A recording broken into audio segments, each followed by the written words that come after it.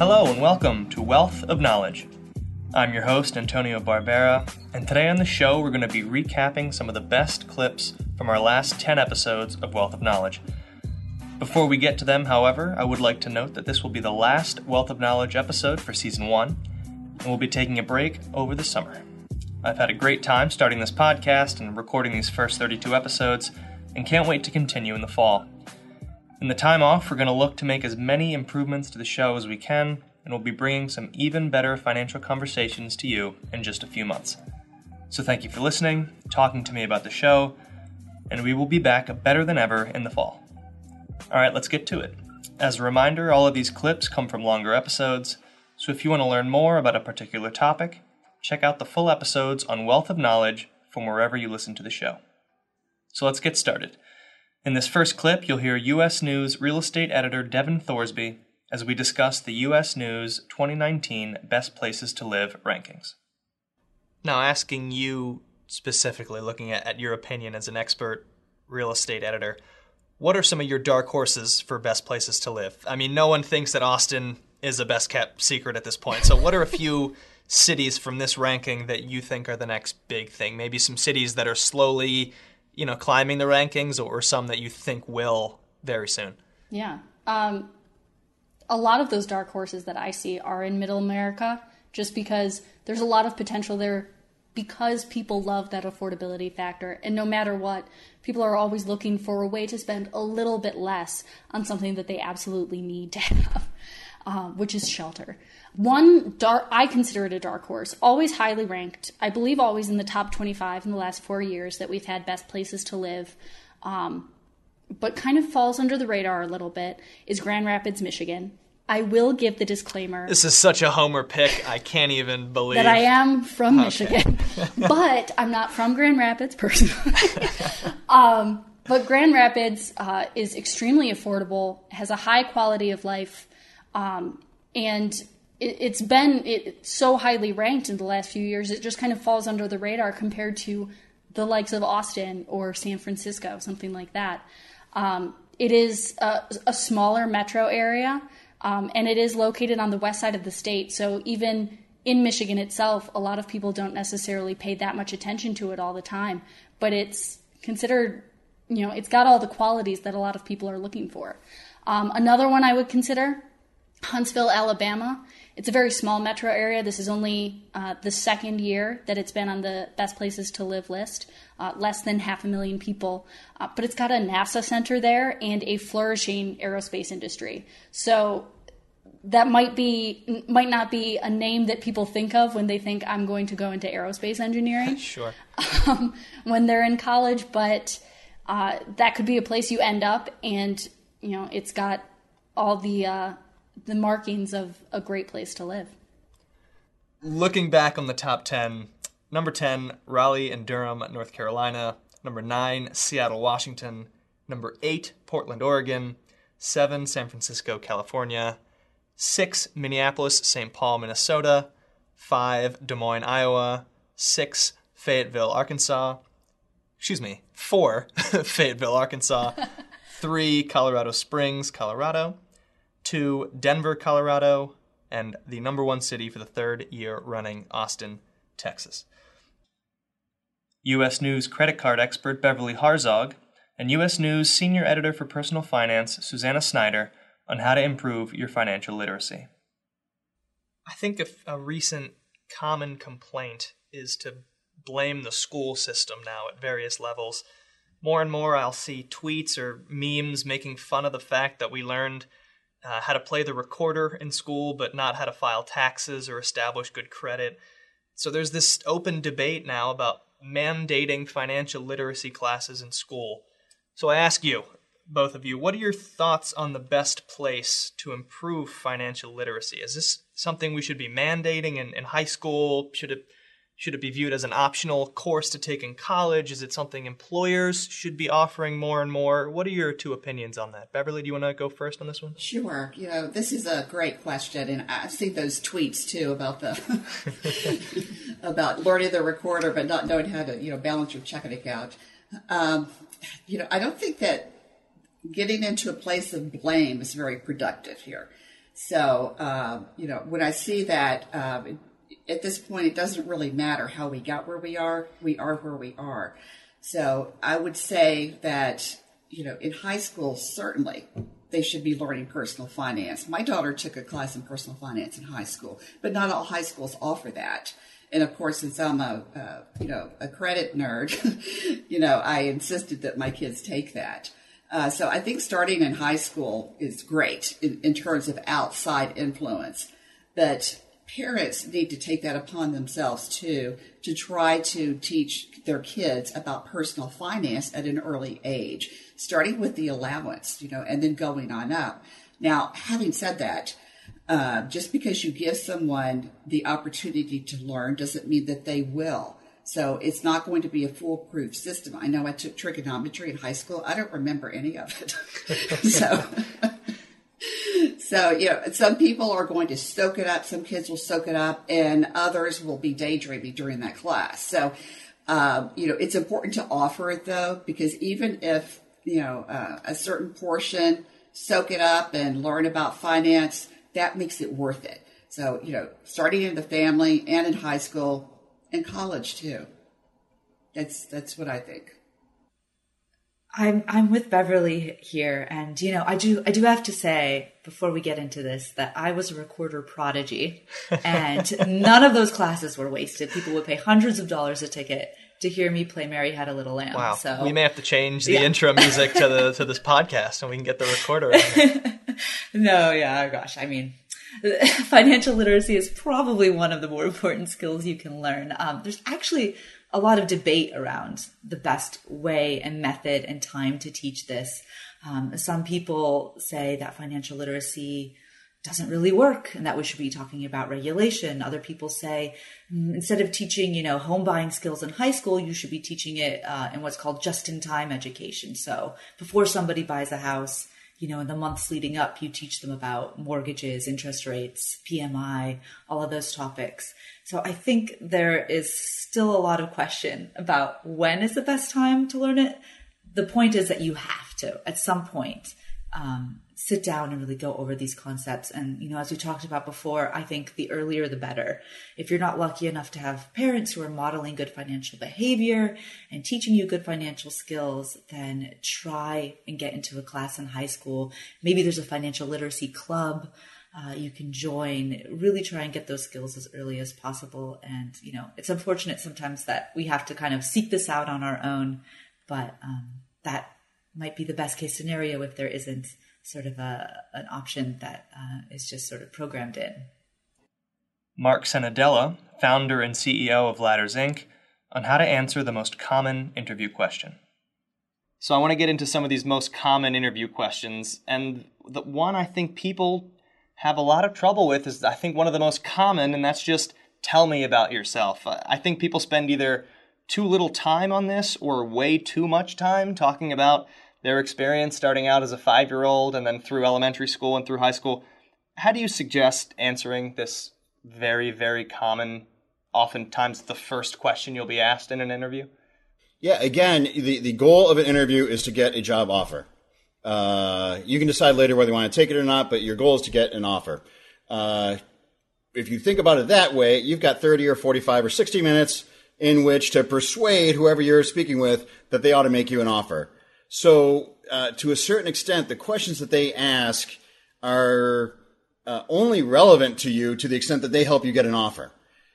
If you ever watch the stars, the celebrities go around on TV when they're doing a new book or a new movie or a new show, you'll find that they've got kind of this set group of answers that they answer every time about how do they feel about doing it. Lady Gaga got made fun of a little bit for this at the Grammys, talking about A Star Is Born.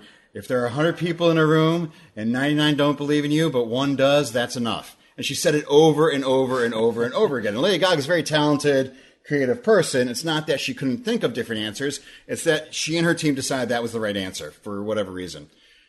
Same thing for you. You want to think through what are the right answers that you want to give. And so what you start with is, what are the 3 most important things in the role? And then how do you fit into those 3 most important things for the role? So when they ask you, tell me about yourself, you say, I'm excited to be here because I understand what you're looking for in this role is A, B, and C. And I gotta tell you, I believe that I bring a lot to the table in terms of D, E, and F that directly address those.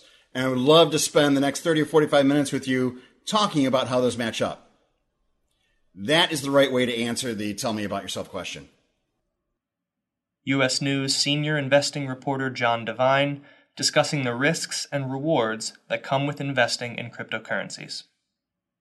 What type of investor should look at cryptocurrency now, in your opinion? I think you should have a lot of risk tolerance, realize that it is pretty speculative, and you should be in it for the long term. And there's nothing wrong with a long-term investor wanting to devote a small percentage of their portfolio to some of these higher risk reward investments. And you just have to understand what you're getting into, and, preferably if you're in it for the long term and aren't a huge, techno nerd, not techno nerd. I was going to say. You could be a techno nerd, but it's a separate episode. Yes. Not a huge tech nerd, then you should stick to the quote blue chip cryptos, unquote. So the cryptos with the highest market cap, the largest volume, those are the safest ones, clearly. And then you're going to have day traders and stuff like that will trade the smaller ones and be much more speculative with it. But can you talk a little bit more about the risks versus the rewards for crypto investing? Obviously, as I mentioned before, it's not like a stock where you have fundamentals behind the stock and there are different ways of valuing it. There's really no hard way to value what a coin is worth. So the primary risk is the price fluctuation. And then there is a small risk in where you store your crypto, because there have been big security breaches in the past that were nightmares. There's the famous Mt. Gox fiasco, which was an exchange, the largest Bitcoin exchange at the time, and it was hacked a number of years ago, and a bunch of thousands of Bitcoin disappeared, which became worth more and more as time went on. And customers who thought that they had their own individual wallets were actually pooling their Bitcoin and Mt. Gox's wallet. I think that's a simple way of putting it. But so I would recommend having somebody who really knows what they're doing in terms of how to store it if you're going to get into this. One of the rewards, of course, though, is also the price. And with Bitcoin in particular, that's alluring because there are only a certain number of them that can ever be created, and most of them already have been created. There's about 17.5 million in circulation right now, and the final level will be around 21 million. There will never be more than that in existence, and so it creates scarcity.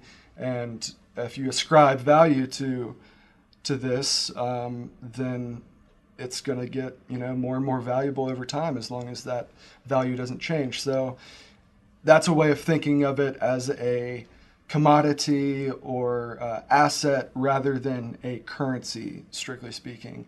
And you sort of have to do that as an investor. You sort of have to take that perspective of it as being similar to gold or something, if you want to, just be philosophically consistent in how you're thinking about this. Financial expert and author of The Latte Factor, David Bach, on keeping your saving habits in check as you grow your income. One of the overarching points I think that you make in the book is that earnings and spending work in tandem, and that the more people earn, the more they tend to immediately spend that extra earning, that extra income. In your book, you write, earnings are like the tide and your spending is like a boat. I absolutely love that. Why do you think it's so difficult for consumers to manage spending when their earnings go up? Oh, well, first of all, let me ask you guys something. Does that sound true to you, what I said? Do you know people who have made more money and spent more money? Yes. Absolutely. Lifestyle Okay. inflation. because I did, right? Like, I got out of college and thought if I made $50,000 a year, I would be rich. Until I made $50,000 a year, and then I spent $60,000. Then I thought if I make $75,000 a year, then I'll save money. And then I made $75,000 and spent $85,000. Then I thought if I make $100,000, that's the secret. If I can make $100,000 a year in my 20s, then I'll save money. And I still wasn't. And so I was somebody who experienced lifestyle creep until I met this couple that is called Jim and Sue McIntyre in the Automatic Millionaire book. I met this couple. I'm working at Morgan Stanley. I have a beautiful leased Jaguar convertible. I have a beautiful apartment. It's rented. I have a Rolex watch, and I'm living paycheck to paycheck. And in walks this couple who's, 52 years old, ordinary income, never made more than $55,000 a year, and comes into my office able to retire.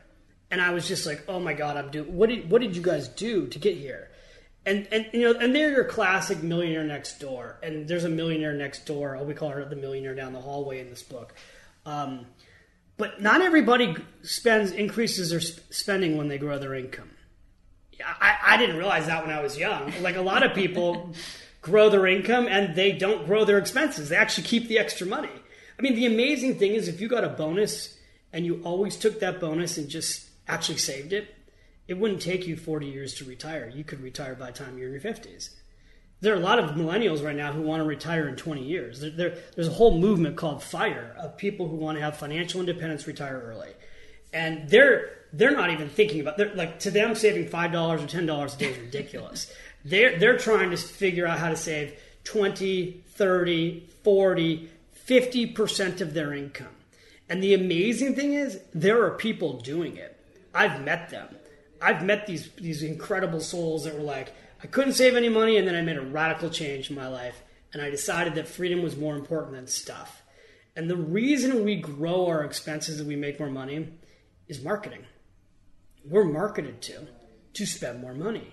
We've been led to believe through marketing that targets us.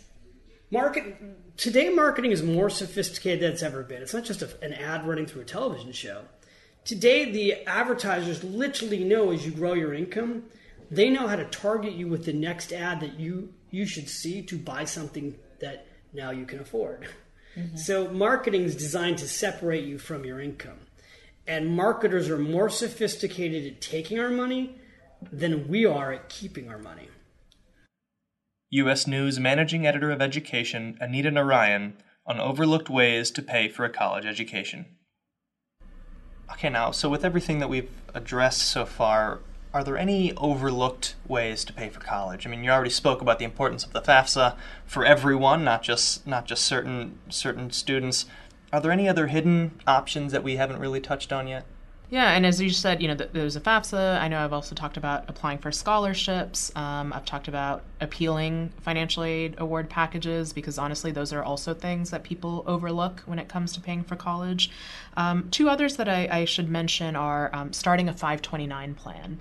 It does amaze me in all the years of covering education how there's these reports that come out every year about the number of families that have no clue what a 529 plan is. And these are tax-advantaged college savings plans. So particularly if you have young kids, you can start saving and those savings will accrue over time. It's still worth opening even if your kid is in high school. It's better late than never, right? So that's one overlooked way that we haven't talked about yet. And then another one is when it comes to student loans, which is a controversial topic. But really the good advice here is to exhaust your federal student loan options. Before you consider taking out private student loans, make sure you're researching federal loans because these offer better borrower protections. They often have more flexible repayment options when it comes to that, when the student has graduated. So that's another thing to think about. I think folks maybe dive in with private student loans, that you do have the federal options that you really want to exhaust, take out. If you have made that decision to take out student loans, make sure you're kind of maximizing the federal options first. That thing you mentioned about the 529 plan is so important. I think a lot of parents will look at, well, my kid's 10, 12, 14 years old. There's no reason for me to set up a 529 at this point because it's not going to grow nearly enough. But can take a significant dent out of the expense of paying for college. Yep. Douglas Bonaparte, certified financial planner and president of Bonafide Wealth, on working with a financial advisor through changing markets. I want to talk a little bit about measuring success with a financial advisor, which we've sort of circled a little bit already, but how should an individual use metrics to determine how they're doing versus the bigger picture of how the market is performing, right? Like, things are good, I want to be doing well too. Things are bad, I want to be doing well, anyway.